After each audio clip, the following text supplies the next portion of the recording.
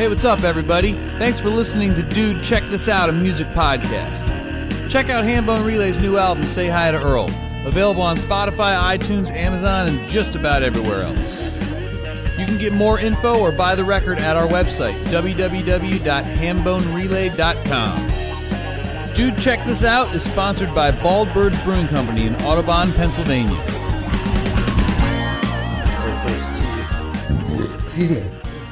The thing about Mexican lagers is... Mexican lager.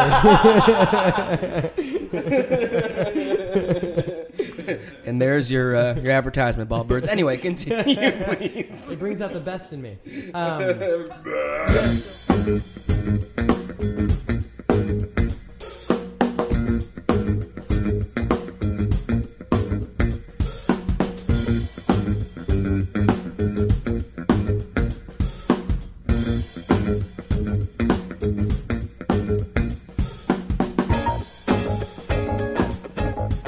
Hey, ladies and gents, welcome to Dude, Check This Out. My name is Rob Tate from Hambone Relay. Hambone Relay produces this podcast so we can get to know all the great musical human beings of Philadelphia and of the touring circuit and whatnot. Once again, I'm Rob. I play drums. On the computer over there is Mr. Mark Brown, who's the organist and runs all the computers for us. Hey. Hey, and he's all done. That's all he'll say until maybe a little later we'll let him speak a little bit about our... I've got to start drinking first, dude. I know. You know? We're couple drinking beers deep and then forget about it. I know. I'm going to take over this interview. Sure, I hope you do. We need to get you a camera, though. We got to get Mark's beautiful face on the YouTube. No. Once again, we're sponsored by Bald Birds Brewing Company. We just cracked these, did a little double tap of these Mexican lagers. Mexican lagers called Distant Earth by Bald Birds Brewing Company. They're a sponsor. It's really good, man. Very light. It's a little earlier in the day than I care to admit, but whatever. Don't tell them the time. We're fine. Yeah, I never said the time. I just said it was earlier. Just like We're just don't look out the window if you can see the window. Our guest today, or on the podcast, is Mr. Kirby Sybert, who's a fantastic guitarist, a fantastic songwriter, and not to mention that, I just found out he's an amazing videographer, and I was watching all of these videos, and I'm like super stoked to have you here, man. Welcome. Thank you for having me, man. It's an honor to be here. And you just came off a video shoot yourself. Yeah, this is like the second gig of the day. I had a really early video shoot with this band, The End of America. What's their vibe again? It's like Crosby, Stills, and Nash, and like super harmony based, and it's chill, and it's like it's just really good vibes and lots of harmony though, which I love. I'm a big fan of harmony. I can tell after listening to your records, there's so many great little harmonies on everything that you've done, like with Kirby and the Vibe Tribe. Mm-hmm. Like there's some harmonies there, but like on the new stuff that you're like creating, I love the vibe. Thanks, it's man. fantastic. Thank you so much. I appreciate and some of the live video. Thank you. But like I said, you're a videographer and you do a ton of work in Philly. And I just discovered you did this great video. Who was it? Was it Satellite Hearts you did a video, or was that it looked awesome. Thanks, man. Thank you. It looks so cool. Satellite Hearts are a local Philly band. Yeah. You have to check them out. What was that experience like? Did you know them beforehand? So, yeah, I've been friends with those guys for a long time. I met them, I was living in New York City at the time, and playing with this band, Mama Holler, and we like went down to New Orleans and recorded a record, and then came back up, and I had like just moved to New York to play with them, and they decided to call it quits. And so I'm like in New York, like, oh shit, what do I do now?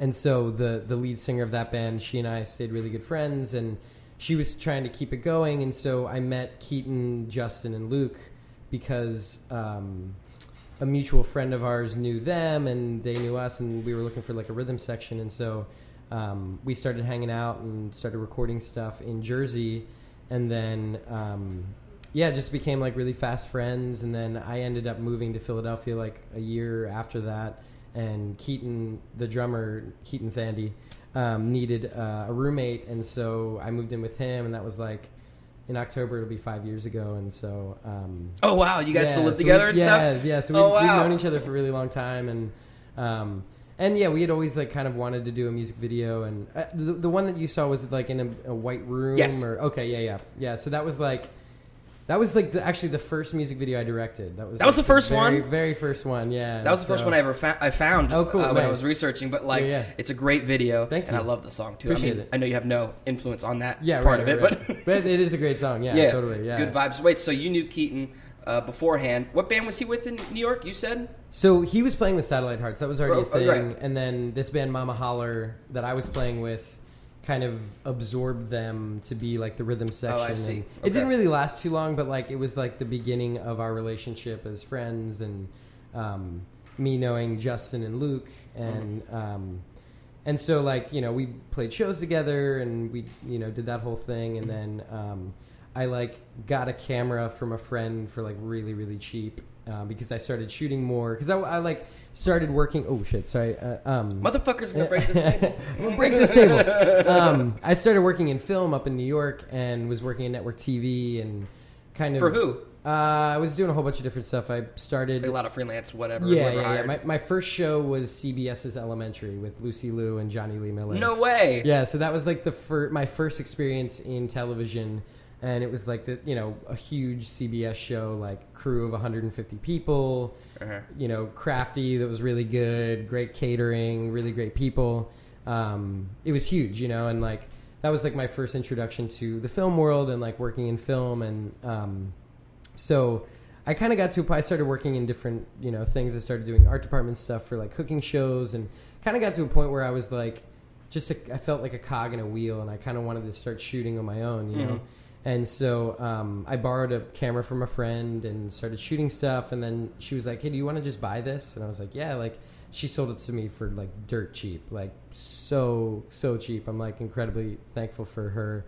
It was actually Christy from Cherry Veen Zine. I don't know if you know that. I zine. don't. They're like a music zine that is in Philly right now. That's kind of like highlighting underground bands and people that are in the scene that aren't necessarily musicians, and but they're surrounding it, the scene itself. Yeah, exactly. Everyone involved. That's kind of cool. So she sold me this camera, and that was like kind of my start to directing and getting deeper into making my own work. And so the Satellite Hearts video was the first video that I directed and edited and, you know, put together. And that kind of like sent me down a path of like working with bands and working with other musicians. And but yeah, that was the first music video I'd That's ever done. so cool. Wait, yeah. so back to the band that you were in. I didn't know that band Mama Louder, was it called? Mama Holler. Excuse me. Yeah. The reason why I said Mama Louder is I was thinking, is there any relation to Mo Lauda and the Humble? Yeah. No, totally. I was like, that separate. sounds really similar. I wonder if Right. it was like any correlation. Like, let's just change the name a little. It'll be fine. Yeah, no, totally different worlds. Like they're in New York, Mulata's in Philly. Right. Totally different vibes, but yeah. Oh, okay. I always thought that Satellite Hearts were more of a Philly band, just because when I had seen them. They are. Oh, yeah. okay. They were in Jersey at the time. Oh, okay. When we met, they were all living in Jersey, and they were like coming to Philly a lot and doing shows. And Right. But I forget what the connection was. I think our friend Chris knew them, and you know, we were looking for a rhythm section at the time, so they were like, you know, down to play, and we were all young and just like, you know, I mean, younger than we are now, but just trying to play and trying to gig and party, and you know, it was just kind of that. I got you. That thing, and but yeah, like that band kind of Mama Holler kind of fell apart, and so, you know, Keaton was moving to Philly. They were all kind of like slowly moving to Philly. Justin had already been there for a little while. Keaton moved there, and then I moved in like a month or two later, and I moved from New York. I was playing in a band, started playing with this band Up the Chain, and we were going to Europe in September, and so I moved out at the end of August in New York, threw all my stuff at my house with Keaton, and did a month-long trip to Europe, toured in Europe for a month, and then That's amazing. Came back, and then was a Philly resident after that. Are they still around, Up the Chain? No, they're not. Okay. I haven't heard of them. Yeah. That's why I'm asking. Right? Yeah, exactly. Yeah, that was like Reed Kendall was the guy who started the band, and it was his project. And I kind of joined when he was kind of almost on the way out. Like he was kind of, you know, he had been playing for years and kind of felt burnt out, you know. And you were there at the end of that and kind of and then kind of like reinvigorated it and kind of brought some life back into it. And he had already kind of started planning this Europe trip, and so we did the Europe trip, and then came back and then started. We did like touring for like 2 years or something. Oh, so it wasn't like a quick cutoff. No, it was very, very gradual. It kept going for 2 years. Yeah, so it was like he and I did like a trip out to Chicago and back, just the two of us. So we were looking for a bass player after Europe. So we did Europe, just the two of us too, and it was just kind of like house shows and like small venues, and it was really amazing. It was like my first time in Europe, and we went to Germany and Switzerland, and it was just like a really incredible experience to go out of the country and play music and like see like, oh wow, I can tour and play music for people that, you know, their first language isn't English, but they still resonate with it, you know. Until you had done it, you would never have known how easy it was to go over there, and just to be able to perform. We haven't obviously done Europe, but Hambone Relay hopes to make it over there, especially Ireland. We want to go check that. You will. Mark's like, sure, I guess. I want to go to Ireland. Yeah, totally. You will check. What's your craziest story about being over in Europe and like having that oh, you're American interaction? Right. Which I'm asking, what's like your craziest story? So one of the crazier things that happened, so this was our second time going over. It was a trio. It was me, Reed, and my buddy Noah Scaroff, who plays bass in Kirby and the Vibe Tribe. In Kirby and the Vibe Tribe, and now in my solo project too. And so we had just landed in Europe, and we had a gig like right off the plane. So like we were already, awesome. Yeah, we were already traveling for like, you know, you get to the airport super early.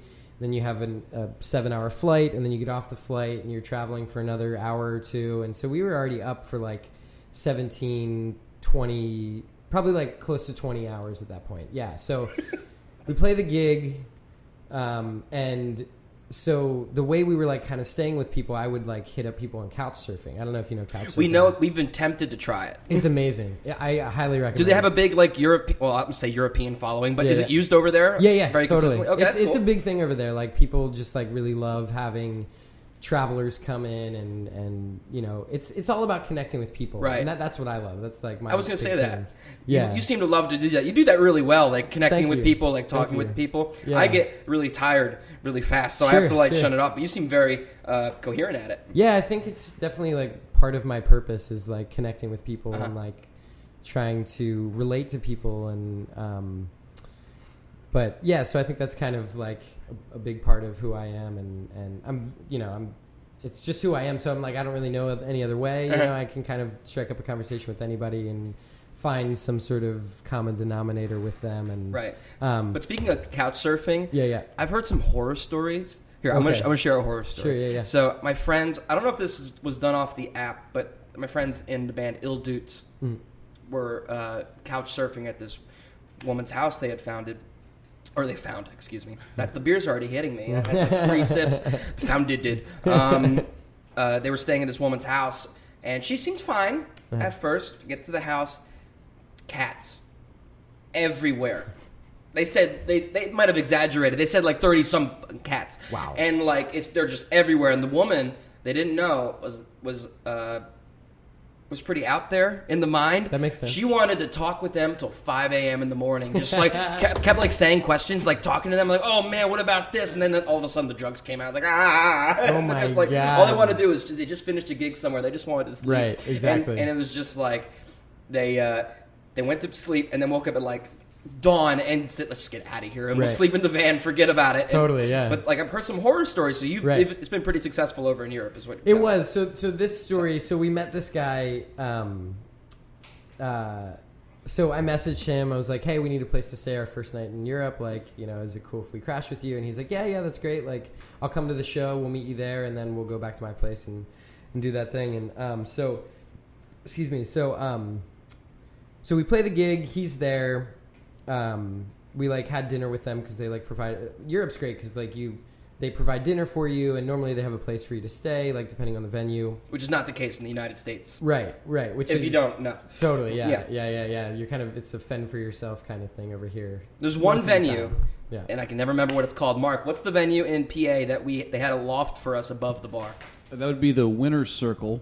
In Hanover, Pennsylvania. Hanover. Have you been near there? My stomping grounds. I'm from York, so it's kind of. I was gonna ask. I have friends that went to York College. Oh, nice. And the town, It looks weird club. It's like a sports bar. It was a Yeah. weird gig for us, but they put us up. They fed us, put us up in a room, Unlimited like an apartment PBRs. upstairs. That's amazing. It was great. Yeah, that's they awesome. had like these bunk beds and shit, Nice. and like little fans because there's no AC in this apartment, so Right. just fans all over the place. That's amazing. It was awesome, but Yeah. so the venues over there give a lot of like housing for artists. Right. and Yeah. things. Exactly. Depending on the venue, it's like I've played hotels where you get like a hotel room and like you get free food and they treat you really, really well. And like in most places, like we did a lot of house shows, so it was like we would have dinner beforehand, play a 2-hour show, and then just hang out with everybody afterwards, and then crash there. And it was just like I've had so many really, really great experiences in Europe. So the first night this is the second time we go over to Europe.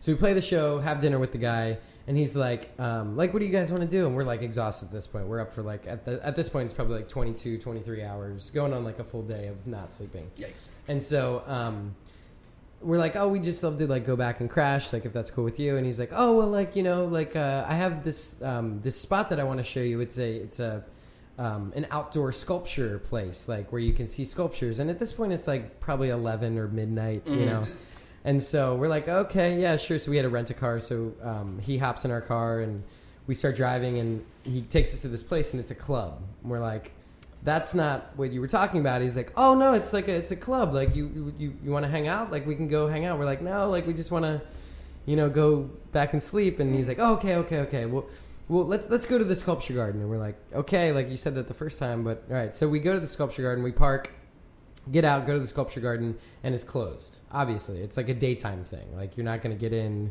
after 5 p.m. or something. He knew he's that. Like, he totally knew. He's like, oh, that's a bummer. Like that's closed. Playing it off, but, right? But right across the street is the biggest brothel in Europe. And it's like this. It looks like a hotel, and it's just a straight brothel. It's just like there's a strip club on the bottom floor, and just like a whole bunch of rooms where people can do whatever they want to do. And he's like, That's oh, a really nice way to put it. Yeah, right. Yeah, exactly. I don't want to go too deep in that, but you can imagine what's going on there. But Mark's like, what's the address? I'm just kidding. Burglardorf Strasse.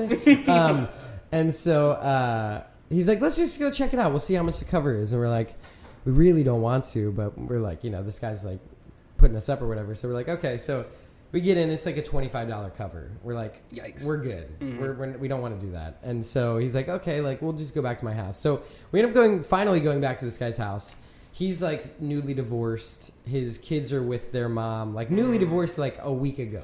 Like it was a very recent thing. He's like on a bender. He's right, exactly. He's trying to party. He's trying to have a good time. Oh no! And we're like exhausted, up for like at this point like 23 hours or so, because his house was like another like 45 minutes out of where we were, and so we get to his house and he's like, okay, you're gonna sleep. Noah and I slept in one kid's room and Reed slept in another. And like we're finally falling asleep. It's like 1 a.m. So we go to bed and we wake up to like the loudest house music I've ever heard in my life. Just and Noah and I's door busts open. He's like, hello, good morning. This song means the dialect of Cologne is tattooed on my tongue. Time to wake up, and slams the door. And this is like 7 o'clock in the morning. And so Noah and I are just like jet lagged, a little hungover, just like, what is going on right now? Like, we need to get out of here immediately.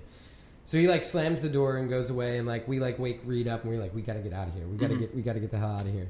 And so so we like wake up, the house music is still playing, and this is like 7 a.m. and like all of the houses are connected where he lives. So like the neighbors are definitely hearing this. Like this is not, These are all row homes. Row homes, okay. Exactly, yeah. But they're like European row homes, so they're beautiful, like really nice. Majestic. They have like a backyard, and it's it's kind of in the country, and so we wake up to that and just like grab all of our stuff and go to the next place, and it was crazy. It was like one of the craziest like European experiences, like after being awake for a full day to then just like get a little sleep and then get woken up with dance music. It was very strange. That's very bizarre. Did the guy ever contact you ever again after you left? Yeah, he kind of like kept trying to reach out, and I haven't heard from him. This was probably like 4 years ago or something. I haven't heard from him. If he's listening, Stay the up, fuck dude? away. I'm not gonna say your name, but hey, what's up? That's very kind of you. Yeah, Bill, I don't want to ever burn any bridges. I feel like the world gets smaller and smaller, and you always end up running into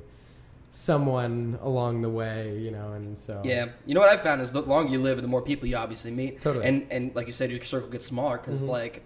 What's the game? 7 degrees of Kevin Bacon. Absolutely. How yeah. close? How many degrees are you away from Kevin Bacon? It's always at least 7 Exactly. or less. Yeah. You're getting closer and closer to everybody every day. I think I'm like 2 away right now because I worked with somebody who worked with Kevin Bacon. So oh no way! I think like it's like I'm. Oh, it was done through like close. CBS or something, or yeah, it was like it was an indie film that I did. It was like a SNL produced Broadway Films, which is like, or Broadway Video, which is the Lorne Michaels production company. Mm-hmm. They did like Wayne's World and Tommy Boy and all a bunch of, like, the Adam Sandler movies too. Yeah, exactly. After the big one. Yeah. That means me and Mark are officially 3 degrees away because of you. So 3 degrees, baby. Getting closer, Kevin. Even though Kevin's really like a Philly boy, so yeah, right. I bet it was shorter than that anyway. Right. But exactly. Back to you. I felt like we kind of went on a tangent there. We had briefly met. I think this was you. Did you go to Temple? I didn't. No. Okay. Were you at a Temple vibraphonist masterclass? Like, that I want to say 2 years ago, 3 years ago. Was it in the that like performance hall in the music building? Yeah. That big like open room. Mm-hmm. I think I might have been. Yeah. Okay, because I thought that was people kept saying behind me, Kirby's here, and I'm like, Kirby, and then like you know on Facebook people says like people you may know, and you came up. I was like, oh, and then that's the guy, and then I finally met you like 2 years later at the Grape Room. Right, and I was like, right. Shit. Totally. I'm pretty sure you were there. Okay, and so I was just curious if you went to school there, or you were just in town. No, I went to Kutztown University actually. Oh, cool. Yeah, graduated in 2012. Right on. And I studied theater actually. I was a theater major. Yeah, you were a theater. Yeah. Wait, so. Why? Tell me the story. Like, I mean, so I didn't really know what I wanted to do in high school, and it was like the thing where you graduate high school, you have to go to college, and so I had a good friend that went to Kutztown, and he took us on a tour one time when we were up there, and on that tour I met the theater department, and all the people in the theater department were like super sweet, super accommodating, and they were really cool too. Like they just seemed like really cool people, and they just like took me under their wing that tour, that first day.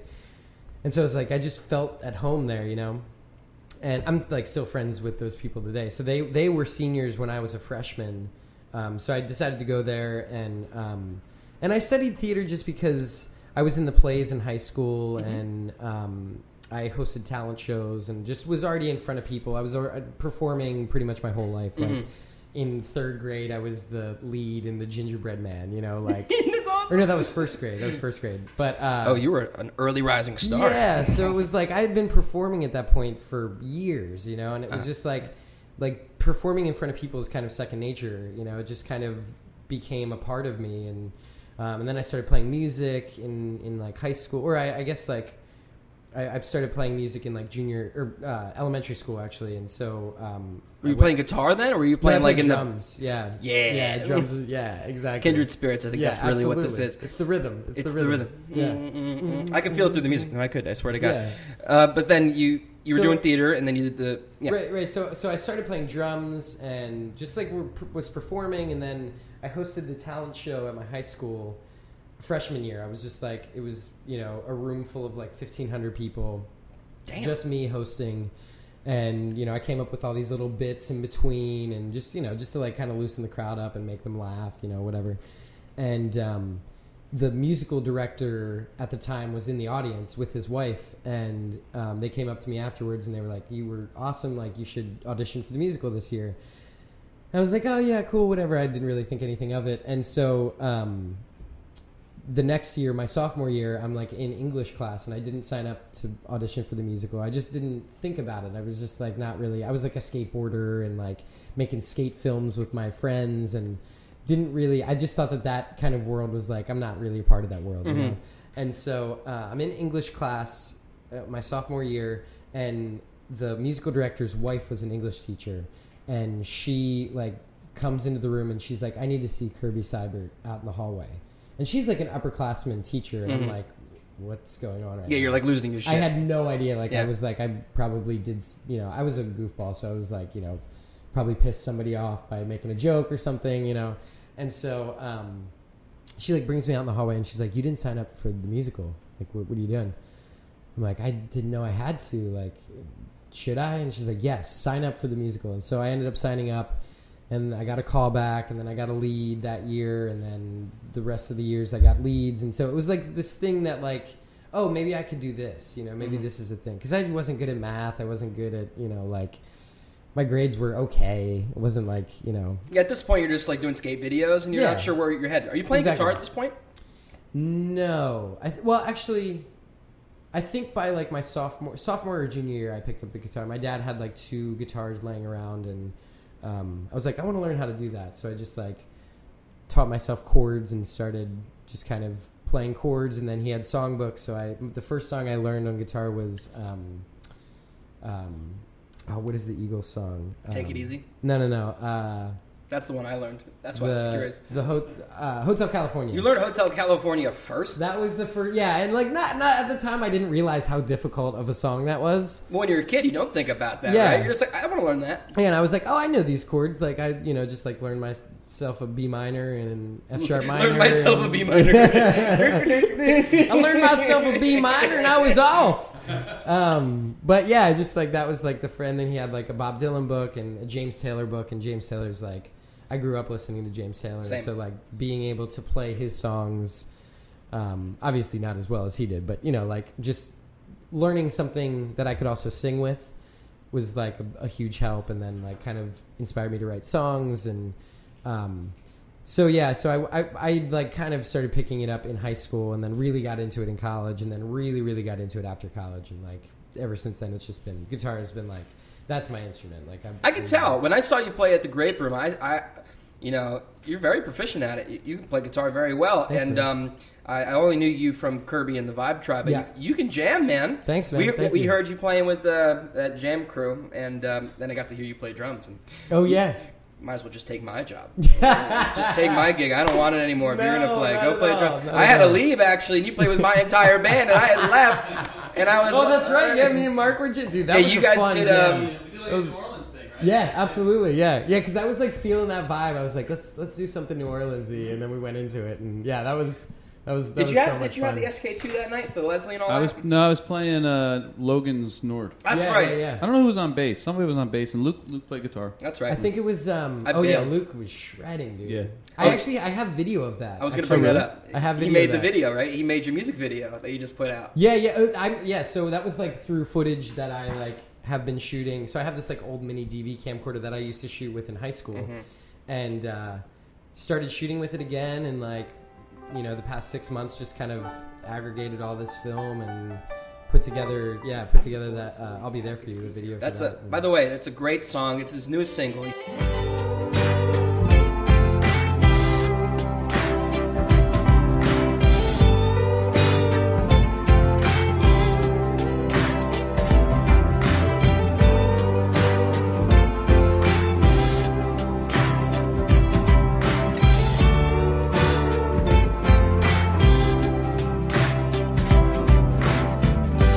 Times get tough, yeah, that's life. You tell yourself 1,000 times when that don't make it better. You know I'll be there for you when you're bloody and bruised. Life can take a beating on you. It seems to come from behind and hit you, but I'll be there for you. I love the video. It's kind of like, it's low tech, but it fits the vibe of the tune. Yeah, totally. And it's a great song. Thanks, man. But you have an album coming out of Yeah. all your new solo new material. Yes. Yeah. I hope this isn't touchy, but I was wondering, because you have Kirby and the Vibe Tribe, Right. and you're putting out a solo record. is there a thing happening, or is it just like it's just trying something? Yeah, I mean, I just like it's easier. Yep. It's just easier to do me just by myself, because it's like I can have a band come with me, or I can do it on my own. And like a lot of the touring that I do is solo, and I do a lot of touring with Mo Lauda, and when I'm opening for them, it's normally just by myself, and so it's just an easier way for people to find it, I think. Yeah. And the Vibe Tribe's still a thing. It's just like it's more of it's just harder to do, I think, with scheduling and with Becca, who plays flute and sings. She's about to go back to grad school, and I think she's going to Thailand for like 6 months. And so it's just kind of becoming a thing where it's like a lot harder to do than just doing my solo thing, So, and also like I had written all these songs and they didn't necessarily fit into what the Vibe Tribe was doing at the time. And so, and also I wanted to like play with my best friends too. Not that those guys aren't my best friends. It's just like I have some other people that I wanted to play with, and this kind of opened that up to be able to do that, And so, there's no hard feelings or in any way. It's just like I've kind of started kind of going in a different direction, and it just kind of, I think it opens me up to more opportunities and more ability to do different things, No, absolutely. It's also a bit of control too. You have like total control. You don't have to, There's no democracy. It's like, this is my vision. These are the tunes that I wanted to play. So, very true. Yeah. But I try to run things in a more collaborative space, because I think that music is a collaborative art form. When you're playing with 5 other people, inherently they're going to do something that you wouldn't think that they would, or you hadn't imagined for the music, and so that inherently opens it up to be something that you wouldn't expect, and right. Yeah, I might have an idea for, like the way we learned all of this new material to play it live. I had recorded everything on my own. And so I had already had kind of a framework for people to work off of. But, when we get into the room together, it changes, it becomes different. It becomes a different thing. Someone might add something that might take us on a different tangent, and you're very open to the collaborative effects of having different people in the room. And I think that comes from my work in film too, because film is the most collaborative art form. You have sound, you have visuals, you have, it could be dance, it could be, scripted dialogue, it could be, fine art. You're filming paintings as a part of a scene or something. And I feel like that is and you also like the amount of people it takes to make film is insane. So you have to have an open mind, and you have to be able to,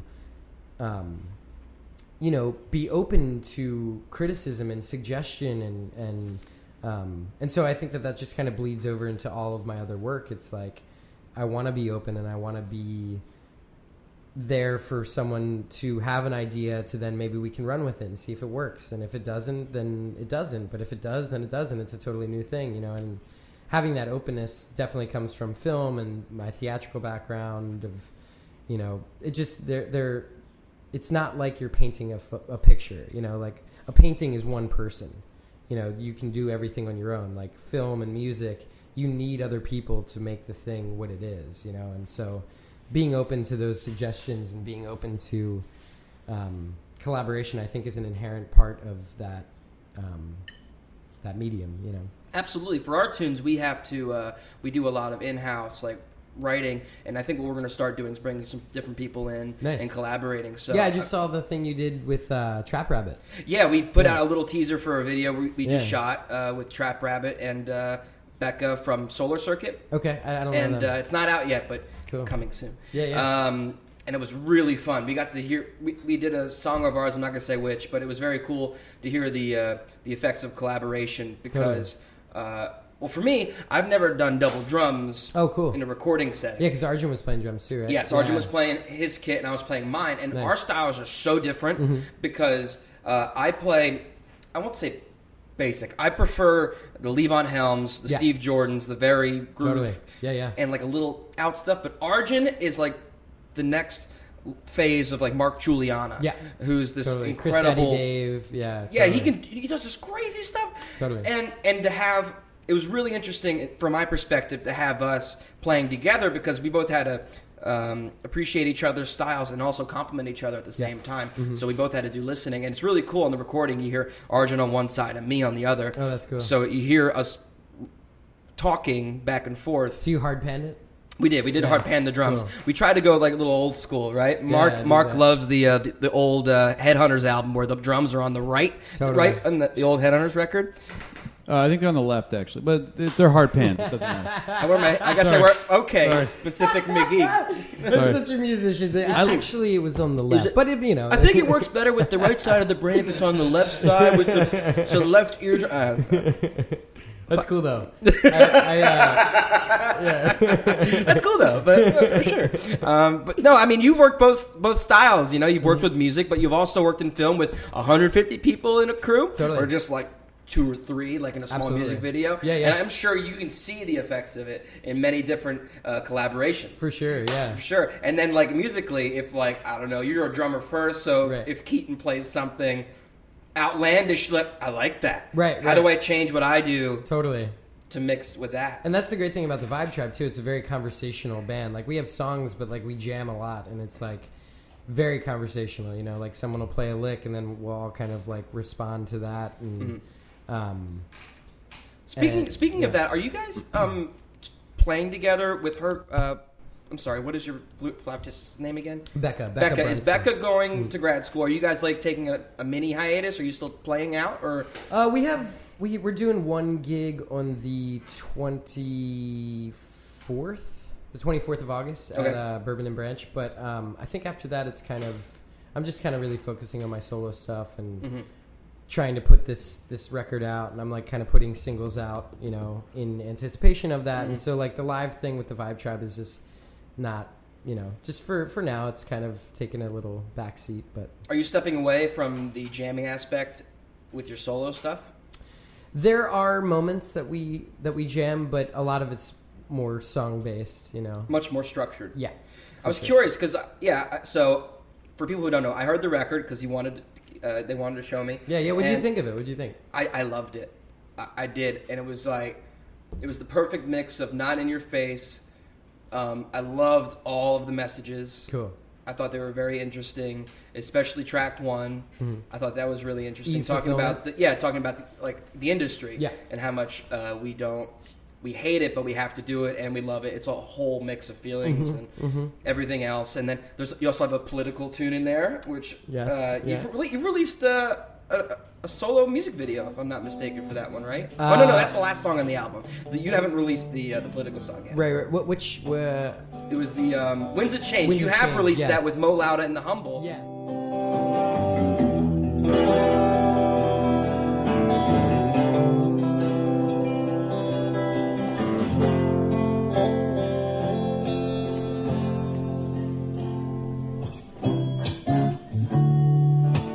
Well, something's in the air. The tides are changing on the sea.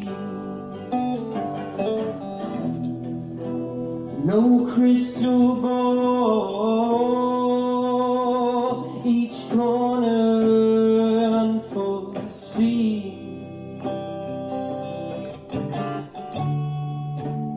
And changes at your door.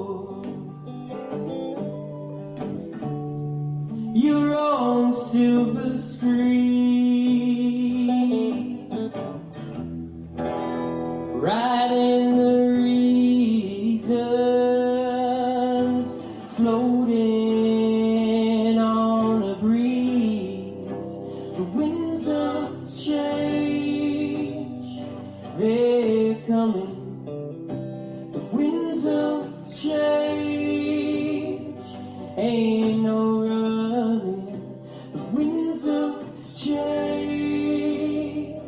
ain't no hiding away. They're coming for me. The winds of change. So actually, Jordan and I I had the chorus, and Jordan Kiola from Mo Lauda. We were in Austin, Texas, and I flew down to meet them to then do like a 3-week run, and we had a couple days off, and we're just hanging out, and I showed them this song, and so we came up with like 3-part harmony for the chorus, and then he wrote the second verse and helped me kind of finish the first verse or verse 2. Excuse me. Ooh. The thing about Mexican lagers is Mexican lager.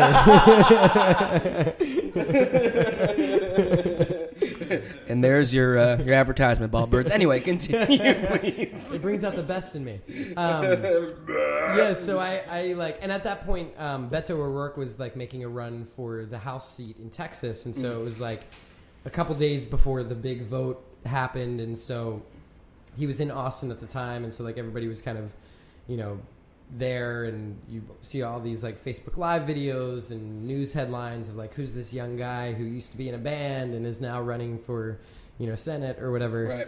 And I just felt I started making this joke after we had written the song, and then I was like opening for them for that 3-week run, and so like we played Mohawk in Austin, and which was an amazing show. It was like 100 people in this kind of small room, and you could hear a pin drop during my set. It was just like, those are like, I love those rooms, like when everybody is like there with you,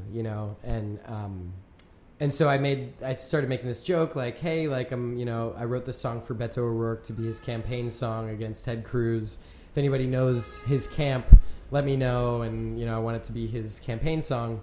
And so that just kind of like became a thing, and just and then that video, I said it again, and I'm still like open to that. So if anybody is out there listening, whoever knows him, yeah, yeah. So it became like a political song, but it's about the change is the only constant. It's like the winds of change are coming for you. It's like it's gonna happen. It's inevitable. And so I feel like there's like a political side to that you can derive from it. But yeah. But so that hasn't. I'm actually working on a music video right now for that with my friend Noah Dickinson, who I went to high school with, actually. Oh, no way. Who lives in Philly now, and like it's funny. We kind of like, he lived in LA for a while, and now we're like coming back together to work on this video. And so, so that's not out yet. So I'm planning on releasing that in the next month or two. And so, yeah, but you've released 2 videos already with for your new album. My Maker, is out. That was Skylar, who's a good friend of both. Skylar Jenkins. Yeah, you guys just shot the Trap Rabbit thing. That was with him, and also our videos at Blue Light Digital Sound were with him, and he's great. I love Skylar. He's the man. Yeah, me too. And they just went to Peach Fest, so I'm sure we'll get them in to tell all those stories. Totally. But, yeah. And then you also had what was this song we mentioned earlier? It was the Ease Fulfillment. Ease Fulfillment, which you shot. Save yourself a couple bucks and split it up. Yeah. That's exactly. Awesome. Yeah.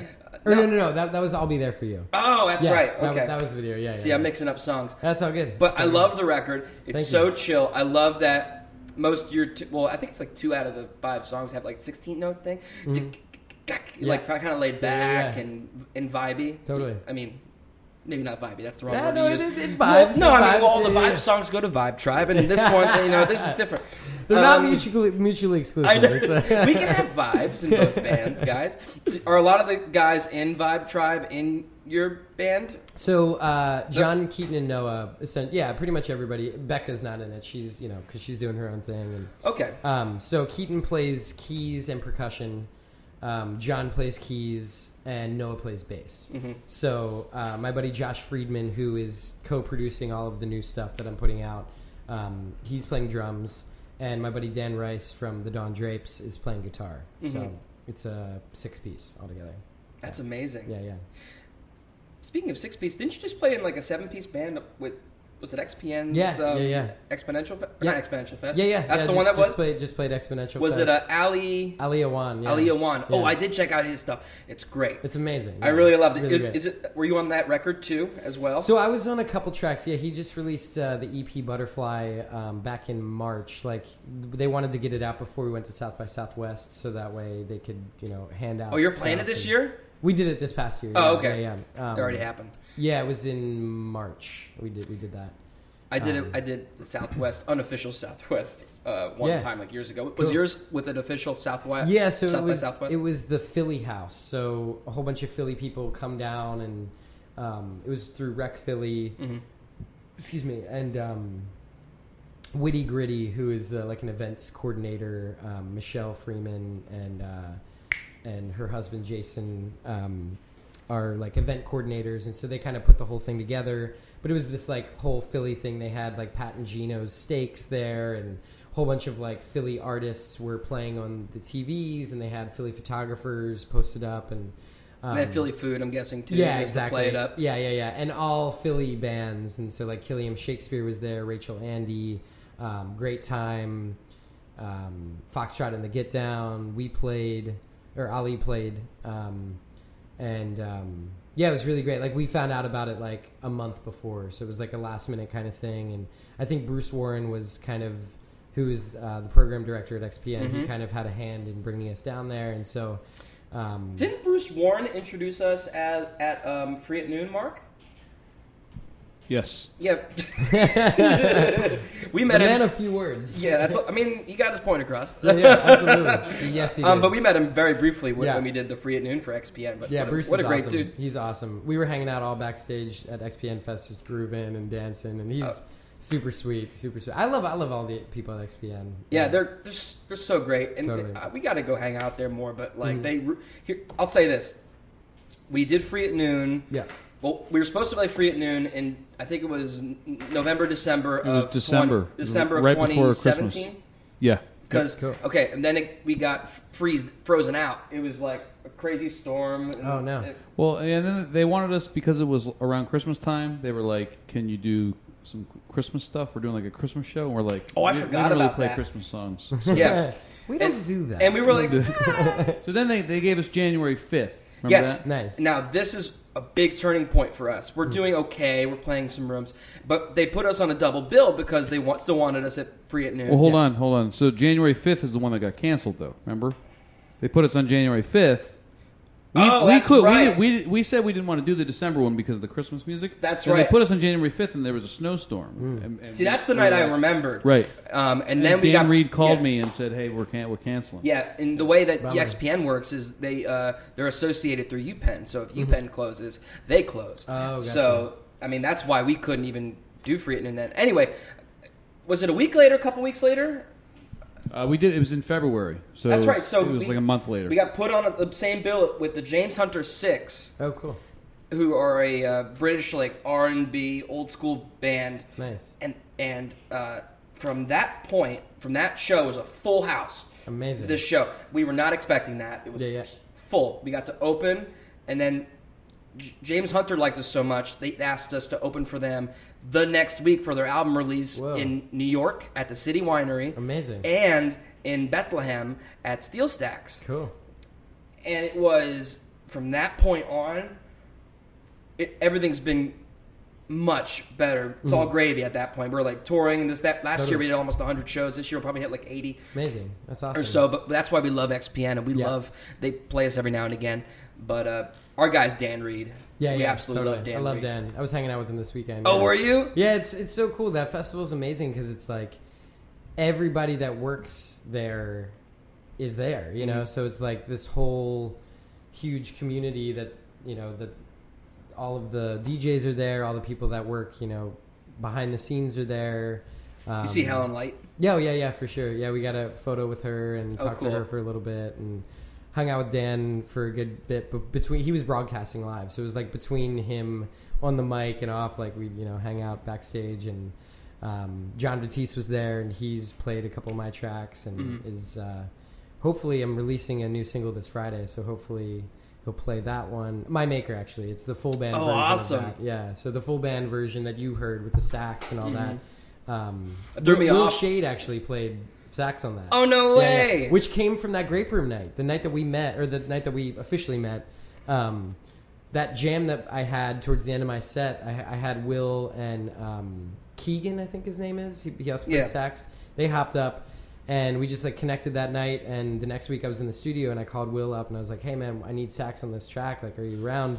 He came in for like a half an hour and laid down the whole. You did all the horn sax tracks? Yeah, and like I was like, play this line, or you know, like do your thing, and then kind of like massaged into like, you know, a part that I kind of was hearing in my head, and then I was like, harmonize with that. Now harmonize with that, and he made this beautiful like 3-part harmony for it, and he's so good too. For those who don't know, Will is the sax amazing. player for Darla, and he plays keys beautifully as well, and he plays for a lot of people. He's around, but he plays with Corey Wong. Yeah, when Corey It's comes to amazing. town, he's a part of Yeah. that crew that does a lot of the East Coast stuff. So Yeah. does Ian Gray Mhm. and Sam Greenfield and a few of the guys that we Yeah, know. yeah, totally. They're He's awesome great though. dudes. Yeah, Will's awesome, and just from that one night, I was like, I want to get you on a record somehow, and then Mm-hmm. called him the next week, and he was like free for like literally it was like a half an hour, and he laid He's everything got down. It was no crazy. time. It was crazy. It was amazing. That's but it so sounds cool. great, and yeah, so hopefully John will be playing that, and yeah, I got to see Eric Schumann and Mike Vasilikos and Dan obviously, and David Dye. Are you which reading off I of a love. list of DJs in the There's behind just a me? list of DJs. They're all in my head, man. Well, no, you're doing that thing. You're doing recall. You got like a whole list. You just let me just make sure I get every DJ because I want them to play me. I'm kidding. Just, make sure not to forget Helen Light. Can't forget Helen Well, Light. it's funny, man. It's like, I think it's cyclical, and it's like if you, 5 years ago, nobody would have played my stuff, you know, and now it's, the tides kind of seem like they're changing, and, I've been putting in a lot of hard work and just busting my ass, and I think it's starting to finally kind of turn around and show some signs of, whatever, so. The winds of change. The winds of change, they're coming, man. Can we cut that out? I'll give you that $5 later. That was really bad. I'll give you that $5 That was later. a bad plug.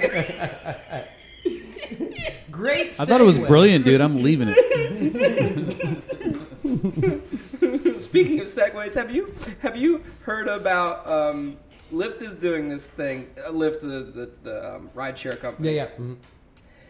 They partnered with Chance the Rapper, Okay. and what they did was, They're calling it Chance the Rider. oh, it's so great! Chance the We're gonna have to Rapper! call. We're gonna have to We call have them to for call sure. them. But Chance the Rapper did a deal with them where if you ride in a Lyft from this particular Friday to a Monday, you got his record for free. Oh, cool. And he came out with a record recently. I'm blanking on the name of it right now. Yeah, yeah. But I thought that was really interesting, and I love the way that you promote your stuff. Oh, thanks. Do you see the future of, I guess, music advertisement or reaching customers going in a very bizarre way? Like, people are going to start branching out into different avenues of promoting their music? Yeah, definitely. I mean, like just that example is a perfect example. Yeah. It's like that's such a strange way to do that, Right. And I'm sure like he's probably getting some money from Lyft or Oh, yeah. and like But you know what's funny is that every person gets the album, and then the drivers also get the record, and then it's just an interesting way to collaborate. And they keep saying like, yeah, well, when you drive, you listen to music. yeah. It's like, well, no, why didn't anybody think of that before? Right. And I was just curious if you had done anything like that as well. Well, I don't have the budget to do something like that, but Neither do we. But I was curious. One day I will, but no, yeah, I think it's like, I mean, marketing is such an interesting thing because it's like there's so many crazy avenues to go down. Like I remember when Taylor Swift's record was coming out, I saw her ad on the side of a UPS truck. Mm-hmm. I remember that. Like what? Like that's so strange and random, and And people were like, that's cool. They remember Yeah. that. Exactly. I mean, we're talking about it now, so I guess it worked, And I think that's the thing. It's like if you're doing something that is outlandish and crazy, like people are going to remember that, and that's the point of it. It's like I definitely. I think that it's kind of a blessing and a curse. It's like we're already in a culture of so much stimulus and so much already in your face, and everybody's trying to sell you something, and all the way down to food. Like it's like I've been doing a lot of research recently just about diet and about what I put in my body, too. and yeah, I'm thinking about and have been kind of making moves to go fully plant-based, and so This is so cool. yeah. What did you watch? so I just saw Vegucated, okay. and what's the other one? It was horrible. They showed like all the animals being mistreated. Yeah, in for sure. The animal farm. Food Inc. is one. That's one. Yeah. Yeah, that's not specifically like plant-based diet. That's just like kind of highlighting the industrialized farming complex and all that. But I don't remember what we were talking about. We were talking about going fully vegan. Yeah, So, I don't know. I mean, I've my dad's been kind of going through some health issues recently, and it's just kind of made me kind of step back and think about what I'm putting into my body, like this Mexican ale. Hey, It's vegan. It's vegan. I hope. Damn, it's but pork in here. I'm just speaking kidding. of marketing, how Yeah. about that? Here's back your $5 back. Thank you so Thank much. you. But yeah, no, it's kind of made me kind of just start thinking about what I'm putting in my body, and you know, it goes to like I read something recently, like if it like for food, if it has a commercial, don't eat it. You know, That's and a good rule. Yeah, so I've been kind of like thinking about that and thinking about. I was vegetarian for a few years ago, and then kind of got back into the meat thing, and so I've just recently just kind of like started thinking about the fully plant-based thing, and I actually went out and I did a gig out in Cleveland 2 weeks ago, and a guy that I was working with, the editor that we brought out, is fully plant-based, and I guess he's vegan, but maybe plant-based, and so he kind of re-inspired me into looking into that. And there's this guy, Dr. Michael Greger, who is a nutritionist and is fully plant-based and has this website, nutritionfacts.org, and he does nothing for profit. Any of the profit that he makes from his books that he just had a What's his big book? How Not to Die. Oh, yeah, that's which is marketing. Yes, great name. Yeah. But all of the money that he makes goes to charity, and but he just wants to, because the information that he learned helped save his family and help save his parents that were going through medical issues, and you can reverse a lot of, you know, there's been a lot of scientific research into reversing heart disease and reversing the signs of stroke and diabetes, and the leading 15 killers of the human being can be reversed through plant-based diet. And so it's just kind of really opened my eyes to, you know, what I put in my body, and you know what you know, where it comes from. And you know, I never really thought about it before, and you know, when I was vegetarian before, it was just kind of like, I kind of want to try this. And then I started doing research into like the industrialized meat complex, and the industrialized farming, and how you know, chickens are raised, you know, in those kinds of environments, and how you know, it's bad energy. You know, it's like these animals are scared when they die, and you can get that same kind of energy into you know, by eating it. And that doesn't it release like some sort of hormone? Yes. As they know they're about to be killed, and then you eat the meat, and then that hormone goes into your... Right, exactly. And, you know, you can believe it or you can't, or whatever, you know. And I don't know, I think that there's a lot of that affects who we are psychologically and physiologically. And I think that... I don't know. I just like the research that's been done on plant-based foods have molecularly changed people's biochemistry, you know, and I think that there's evidence now. There's a like lot the China of study, yeah. and what's the other big one? There's another book out where they talk about it, but the China studies, 35,000. I think it's 35,000. Maybe it's 3,500. I might have moved the comma, but like, I blame Ballbird's Brewing Company. But they have proof now. Especially the study was obviously done over in China, and they show that at the more that you eat a plant-based diet, you know, cancer and heart disease and all sorts of other stuff goes down. Absolutely, or the chances of those things go down. It's a very interesting little graph they have. It really is. Yeah. But it's fascinating. Were you vegetarian when you were on the road? Yeah, for a little while I was. This was probably like 3 years ago. I think we were doing U.S. tours. Well, here's why I asked. Yeah. And I was vegetarian when I was in Europe. Okay, well, cool. Then this is a good question to ask. Yeah. I know that I eat very unhealthy. Sure. On the road, just it's because so like hard to, yeah. For us, it's like, okay, what do? Let's go to a brewery before we go to whatever the hell gig, you know? Totally. Or our favorite place is this place that does. I know this is not this or that, but we go to this place where they have goat cheeseburgers. Okay. From England. What's it called again? Like the meat is from a goat? Yeah. Okay. What's the place called? You're talking about in Charlottesville. We go there every time. Yeah, I know what you're talking about. Not goaties. They're like lamb burgers. Lamb, not goat. Excuse me, lamb. That's what I meant. Yeah. What's the name? It's called Bach Burger. Bach Burger. Bach Burger. Okay. Awesome. We saw it. We're like, I guess we'll try it. And it was the best. ever. I bet. But Totally. so anyway, the whole point of that was that we eat super unhealthy. Well, and I was I just think curious that- if you had any tips. Yeah, no, on I the think road. that, I mean, the road is like a super tough, especially like when you're in the Midwest and the South. I mean, the South is like all barbecue. Mm-hmm.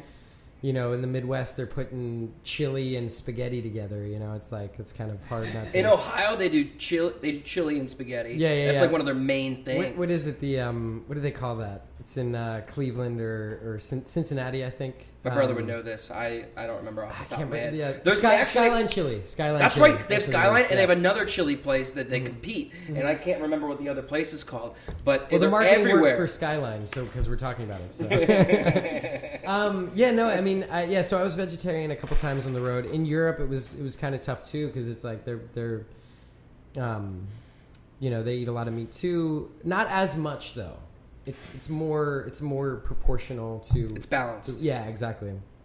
And but yeah, it's tough. It's definitely tough. I mean, you kind of have to like really. And I'm about to go on tour, and I'm like trying this plant-based thing, so I'm like kind of interested to see what's going to happen. I'm thinking about maybe bringing a cooler with me, and then just having like fruits and veggies with me, and nuts and grains with me all the time, so I can just kind of snack. And I've realized I eat more with the plant-based thing more frequently. So like I eat less but more frequently. Right, you eat smaller dishes. Exactly, but yeah. more often. Totally, yeah. Like I'll do like celery juice in the morning, and then like a smoothie, and then make like, you know, sauteed vegetables for lunch, and then, you know, I'll normally go out or, you know, make something like a veggie burger or a salad or something, and then We've threatened with doing a grill for a little while. a grill. We've talked. Well, Bringing it's a grill on the been road. a while, but we used to talk about bringing a grill on the road. That'd be pretty cool. Totally. Doing like George Foreman, bro. Oh, absolutely. You get like the converter for your car to convert the power. We're doing it out the window. Yeah, right. Serving people on the highway. Who wants burgers? Yeah. It's a good way to make a living. You're not getting paid at a gig. There you go. We're actually making more with our burger card It's than we are with crazy. the music. I don't know what this is about. They quit music to start serving burgers. It's very strange. They just travel to the U.S. and serve, man. It's like a bad version of, you ever seen Chef, the movie? With John Favreau. I love that movie. Yeah, it's I got so it on good. DVD. But So like good. they buy this food truck and they drive across the U.S. Yep. selling all this sort of shit. Anyway, it's to connect with his son, right? He does it to Yeah. connect with his son. Yeah. well, no, he quit. He loses his job because of a food critic, Oh, that's right. and then he It's has been to a while since look I've for a seen it. gig. And then his wife, Sofia Vergara. By the way, how does John Favreau score Sofia Vergara? That's bad writing. John That's Favreau. bad casting. That's bad casting. Yeah. No, John Favreau wrote that into the script. for He's sure. like. The most beautiful, The most wife I could beautiful have? girl in the country. Yes, please. No, that wouldn't happen. And then also he sleeps with Scarlett Johansson like in the first That's crazy. That's 15 crazy. minutes of the movie. It's like Is it real? Is that real? John Favreau.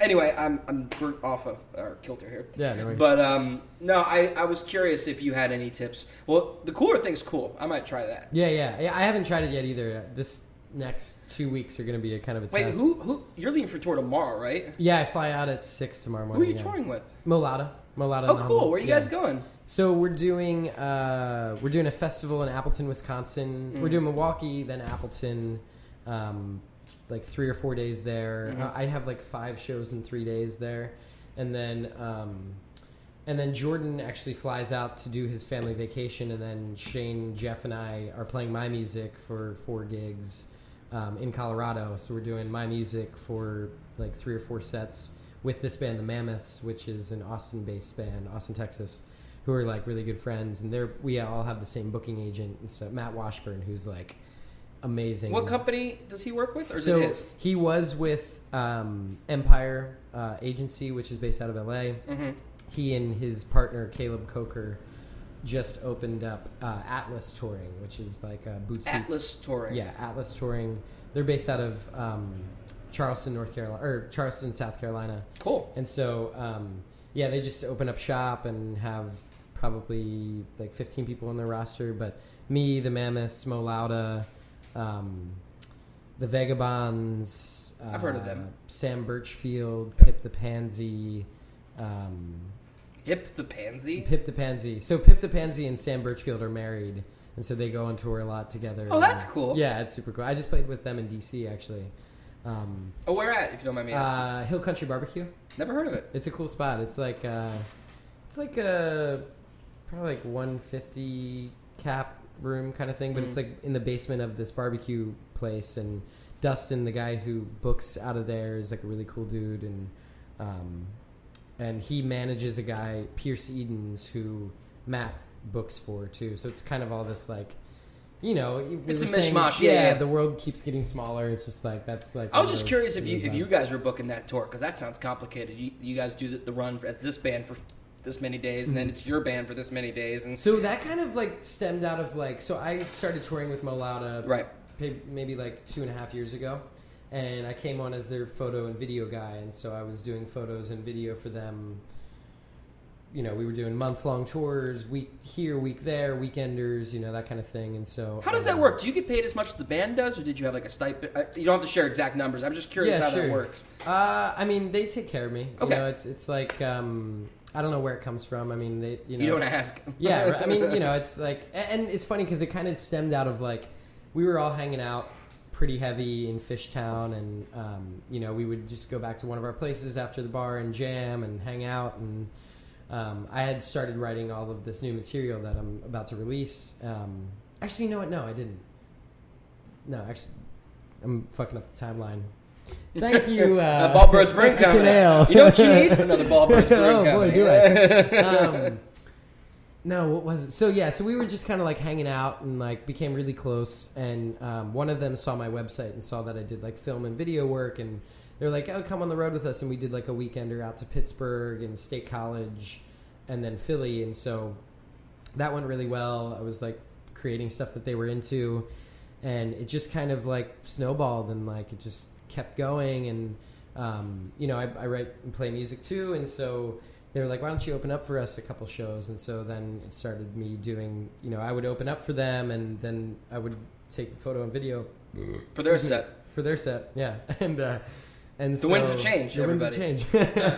And so yeah, it just became this thing where I was just kind of a fourth member, and you know, was the guy who was creating what the visuals were for them,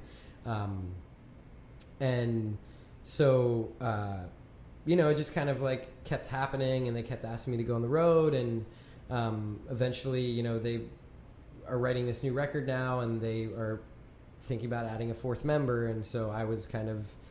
You were already there. I was there, you know, and so like, you know, that's kind of we're testing those waters now. And so you're gonna be? Are you about to be permanent? You know, we're testing those waters. I don't, I'm, you know, kind of, yeah, kind of seeing what's up. But I get it. Yeah, cool. yeah, you know how that goes. I do. But that's exciting though. Yeah, it's really exciting. And I love those dudes. Like we've over the past like 3 years, I've known Shane for like 5 years now, but like Jordan and Jeff have become like brothers to me. And like, you know, like when you're out on the road, you're in this bubble, and you experience these things that nobody else experiences, and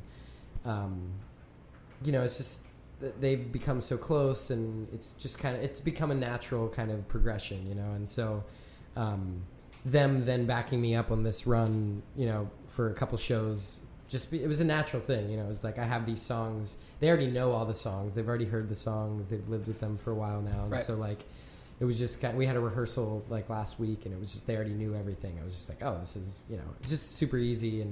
And so so yeah, it's just been kind of like this like very natural progression of like going from, you know, filming video and photo content, and then through that I've gotten a whole bunch of different work too. And we work with this nonprofit out in Denver called Candade, which is an offshoot of Oscar Blues Brewery, who does like a lot of work with like, you know, schools that can't afford musical instruments. And so oh, cool. Yeah, so we go in and give them a concert, and then we give them instruments that Candade buys for them that they can't afford. And so there've just been all of these really great opportunities through Mo Lauda that I'm like super grateful and fortunate for. And just like it's crazy how one weekend going to Pittsburgh and, you know, shooting film and video for them can turn into like, you know, almost 3 years now on the road and creating stuff with them. And just that's so cool. It's crazy, man. I'm just, this year especially has just been just crazy for me. It's been very fortunate. I'm super grateful for everybody that's like reached out and wanted to, you know, like this is a perfect example of it. I'm like, you know, you guys want me to come out and hang out and talk about what I'm doing, you know, like that's crazy to me. Well, no, we just wanted to get you drunk to see what you were like wasted. That was the real test. We wanted to see what bald birds did to you. This is really a science experiment. This is not the China study. This is the bald study. I think you got something there. That's I think good the marketing. bald study? That's good marketing right there. Yeah. But no, we truly love those guys, and Yeah. I need to go see Mo Lauda and the Humble out in Philly soon, and also see you again with Thanks, your man. band.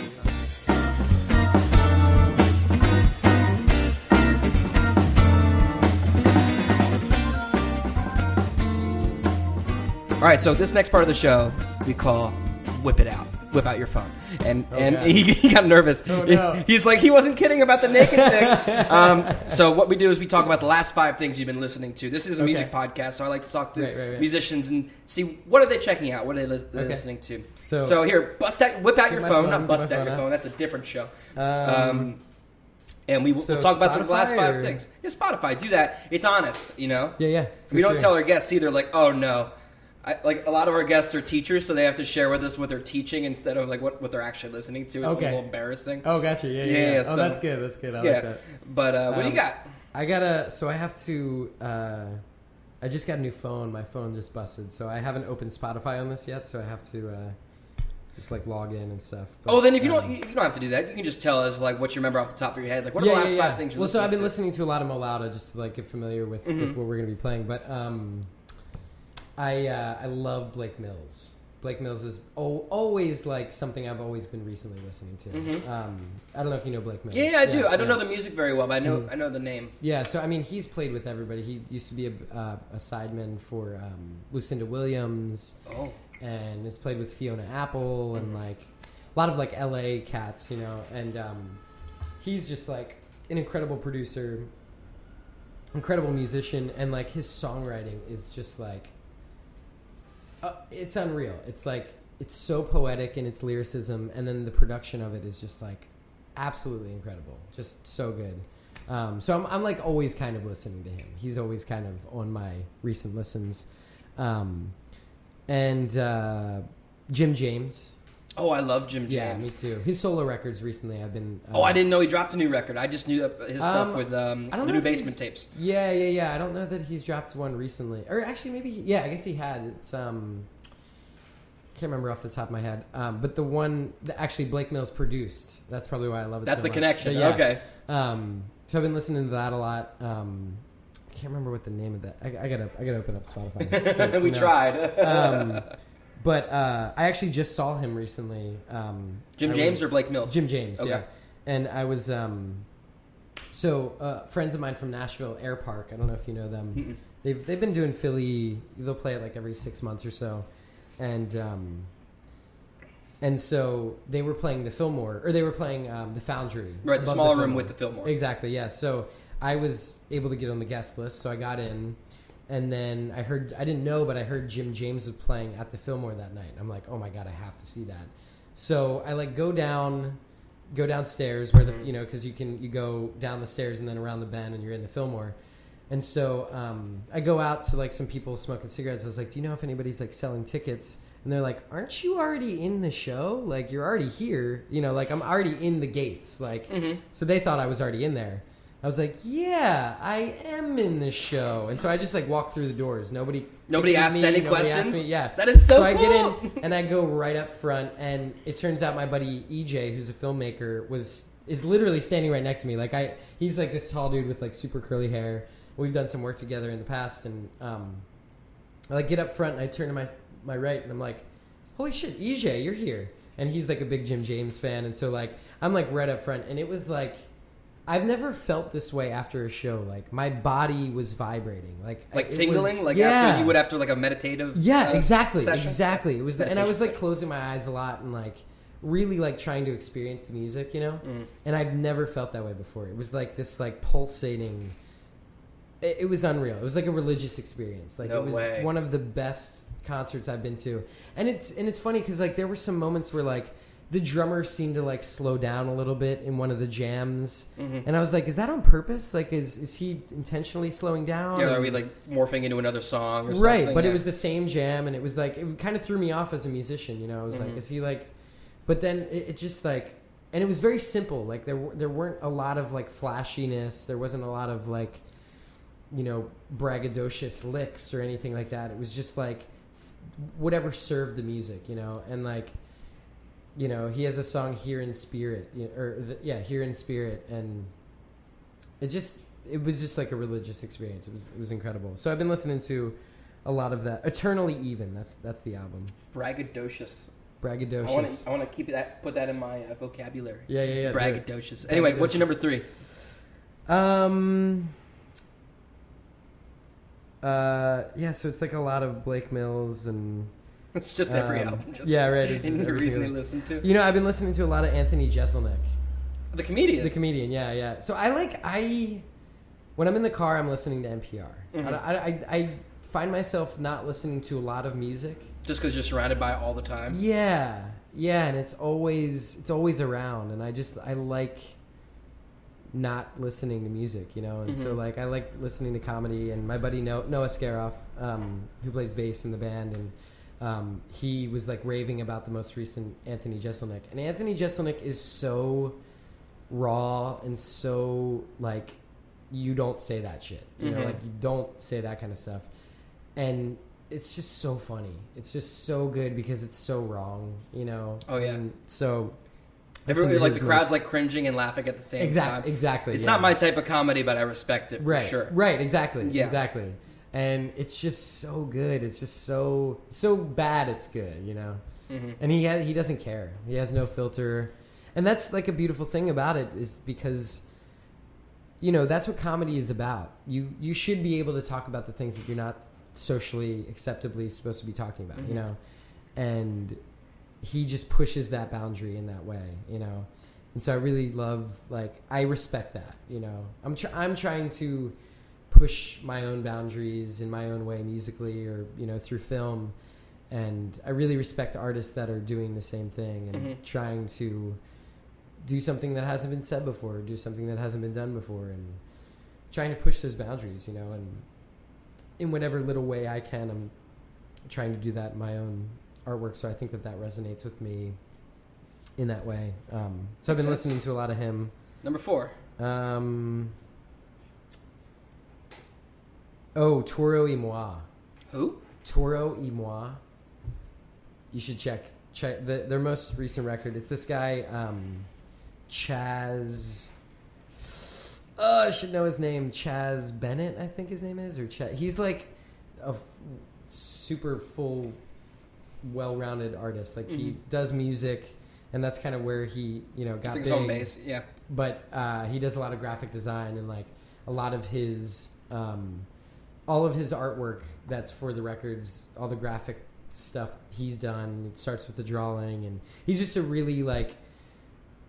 Really, really inspirational artist. Like musically, it's amazing. His most recent record, Outer Peace, is like I love it. It's like dance music and very kind of out there, but also like just super groovy and he's just come out with a whole bunch of different records. And is that a cow? No, that's the shitty fire department next door. They're the only. They changed their horn? No, It's they not didn't even crank like it a- enough. They're the only fire department in like the entire state that insists on having the old 1920s. They actually have to crank it by hand. They're Yeah, like, but it's an like- antique, man. You know? That guy has a hangover. That's why it's so... Yeah, right. It's like they have that, but they're like also like we don't really care that much. So it's just like ooh. Right. Yep. Usually it's like ooh. Oh, no, like, it is. letting It's everybody loud. know. This is like Yeah, we're here. Every now and then It's a it'll- small it'll go fire. off. There's a fire. I guess. Hey, real quick, what's number 5? What's the last thing? Oh you checked out? yeah. So Taureau et Moi, I Yeah. like highly recommend, and also just the videos that he puts out for his songs are just really really cool. And Tame Impala.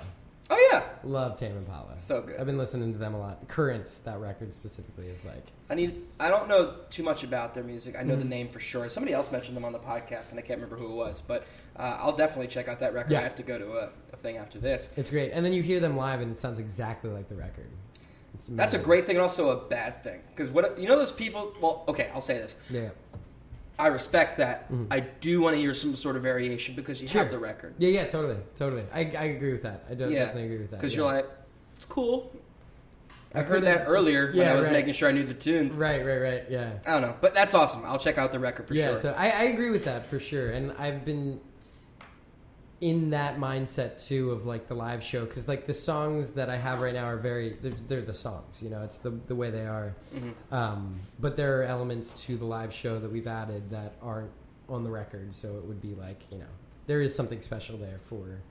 And like I think every show's different though too. Like I try and, you know, I one thing I learned from Europe was like really talking to the audience, and like when you're over in Europe, you know, English might not be their first language, so like they're hearing these songs for the first time and might not be able to understand everything. So if you give them a little something before the song, like this is where I was when I wrote it, or this is what it's about, or this is what I was going through, I've been trying to really incorporate that in my, you know, stage presence, and trying to, you know, give the audience something to kind of chew on while they're hearing the chorus or while they're hearing the verse, and kind of give them something to like associate with the lyrics. Yeah, exactly. For us, we don't have that problem.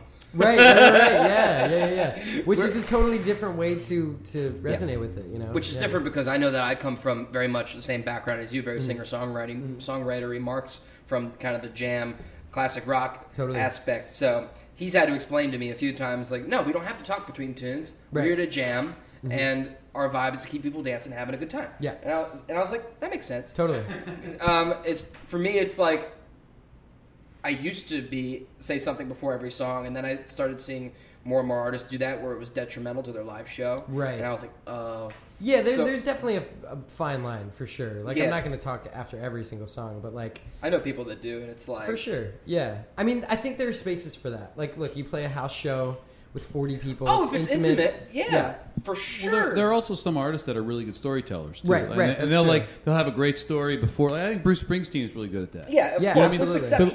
But like some artists, it's just like you don't need to talk. Just next song, man. Just shut the fuck up. And I've had this conversation with my buddy Dan from the Don Drapes. We've talked about this a lot, and he's in the mindset of, I don't want to speak for him, but we've talked about it.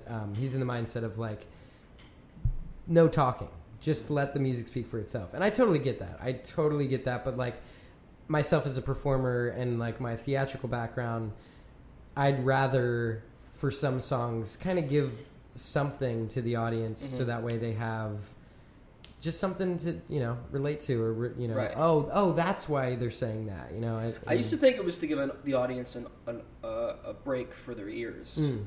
Like just so they're not being pounded by mostly bass. Right. Because it does affect your hearing after a while if you're just constantly hearing like just constantly. Totally. That was a great bass impression. Thank you. Fuck you. That's Mark's bass line, man. Oh, no, here's Mark's bass line. Hey, man, don't give away my secrets. Come on, man. The deep and dark secrets of Mark Brown. Going to kill Rob. I'm actually Googling drummers right now. So I've told this story before, but Hambone really has a history of firing drummers at this one particular venue. So every time we get to this venue, I jokingly get nervous. Like, is this my time? Am I done? Am I out? It's Palms are sweaty. The way station, right? Yeah, Brooklyn. Yeah, and we just played there. I love that spot. And got away unscathed. Nice. So I love that spot. It's the Doctor Who themed spot. Yeah. With the TARDIS bathroom. I used to live like a subway stop away from there. No way. Yeah, right down the street. That's awesome. Yeah.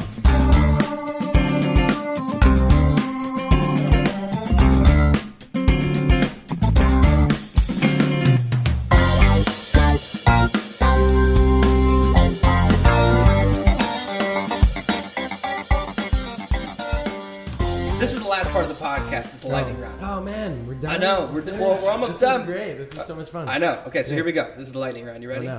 I guess so. Yeah. You'll be all right. Yeah. What's the first album you ever owned? MXPX. Oh God, what was the name of it?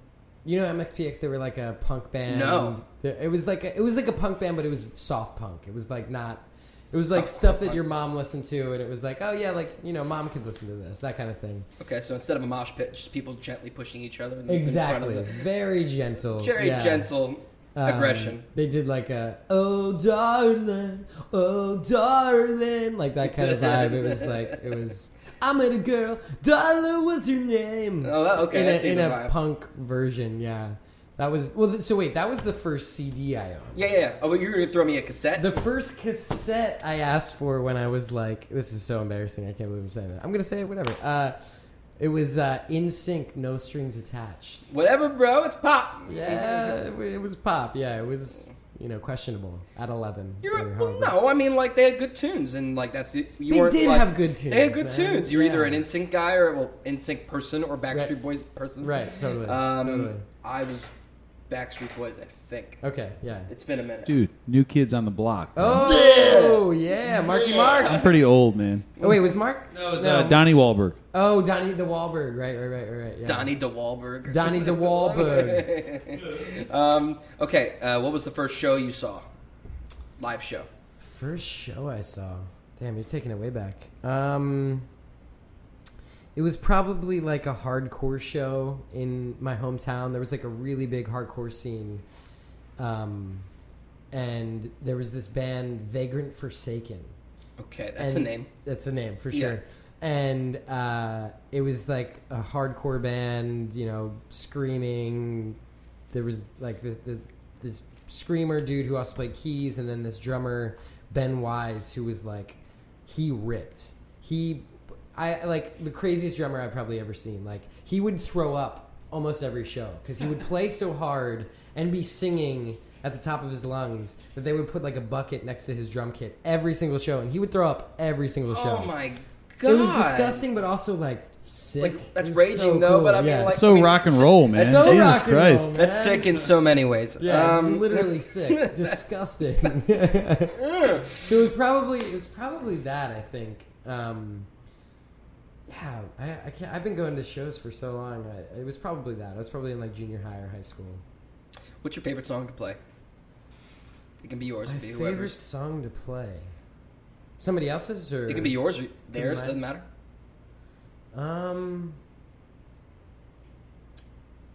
I don't know. That's hard. I just really love playing music, Mm-hmm. and like every song has its moment. I think, and I really like.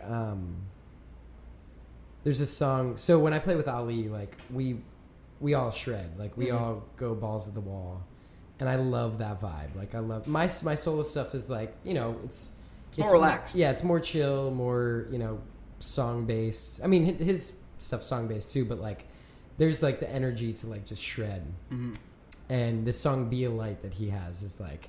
I love playing that song live. That and Beyond the Valley. Those two songs are like the shreddiest shredding, just like in your face, dance and jump up and down and like. And I just like there's something that comes out of me when I play with him that I just like want to like run all over the stage and like. Oh yeah. I don't know if he even likes that. And But I mean, it's a big band. I can see that you're just so excited. it's just so much fun, and yeah, it's just wall of sound kind of vibe. And I really love that. And I also just love like the nights that like Jordan Kiola from Molada and I always get together and just play songs together acoustic and just harmonize. And those are some of my favorite nights and favorite songs to play. Like we'll play James Taylor, we'll play CSN, we'll play like old harmony driven songs, and a lot of Fleet Foxes because that's. But I think it's more of an environment for me than it is like particular songs. Yeah. To play, and when we get together, it's we're just like hanging out. If the vibe is right, the songs will feel Exactly. feel good, and then totally. That's kind of my. It's more of an environment based thing than it's like, oh, that song specifically is like what I love to play. You know what I mean? Yeah. That What's kind your of favorite venue? Music venue. To play. Yeah. Oh, man, I'm trying to like go through all of the. I know you had to spots sift I've through the played. U.S. and then through Europe and Right. Europe came to mind right away. There's this spot in Bern, Switzerland called Les Amis, which is like our friends. Yes. The rough translation. The friends. The friends. Yeah. Our friends. Yeah. This guy Magnus Berth, who runs the place, we call him the Jay-Z of Switzerland because he's like he's a baller. Like he's like this super handsome dude that just like is like so down to earth. Excuse me. Another plug for the Mexican ale. But yeah, Magnus Berth runs this club. So there's an upstairs and a downstairs. The upstairs is it's like a bar, and then you kind of play on the side of the bar, and it's always packed. It's like the spot to be in Bern. Bern's like a little old. The town's like 1,000 years old or something. You know, the buildings there are like 500, 600 years old. Really old place, and I have this friend Menik who always puts us up, and he lives in like this like 4-story kind of like, I want to call it a row home, but all of the buildings are connected there, so it's like just the way people live there, and so just like the whole environment of the show is amazing. So like we would go to Menik's place, and he would cook dinner with his wife Franzi and or Francesca, and you know, we'd have dinner, and then we would go to this place, or we'd have lunch there and then go to this place, and Magnus would cook dinner on this grill that he has outside, and he would cook dinner for everybody that's there. And cool.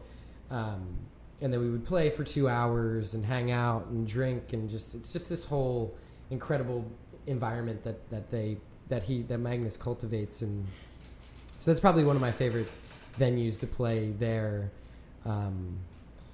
In the States, I love Johnny Brenda's. I love Johnny Brenda's. That might be like... Yeah, it's very intimate. People are on top of each other. The second floor thing. So I love this. The balcony is so great. I love that. Actually, I had this conversation the other night. I totally forgot. The Dreamaway Lodge in Beckett, Massachusetts. Never heard of it. Is amazing. It's like kind of where Bob Dylan... It's near where Bob Dylan used to live when he was living up in upstate New York. And there was this woman that used to run it. They would call her Mama. And she would cook dinner, and then they would play a show. And it's like... It's an inn, so you can stay there. And it's also a restaurant. And then there's like this little kind of like living room space that you can play. And then the band stays in like this like house in the back, and so like it's like cool. They have like a little sauna, and like it's like a loft kind of space that you can stay in. It's amazing.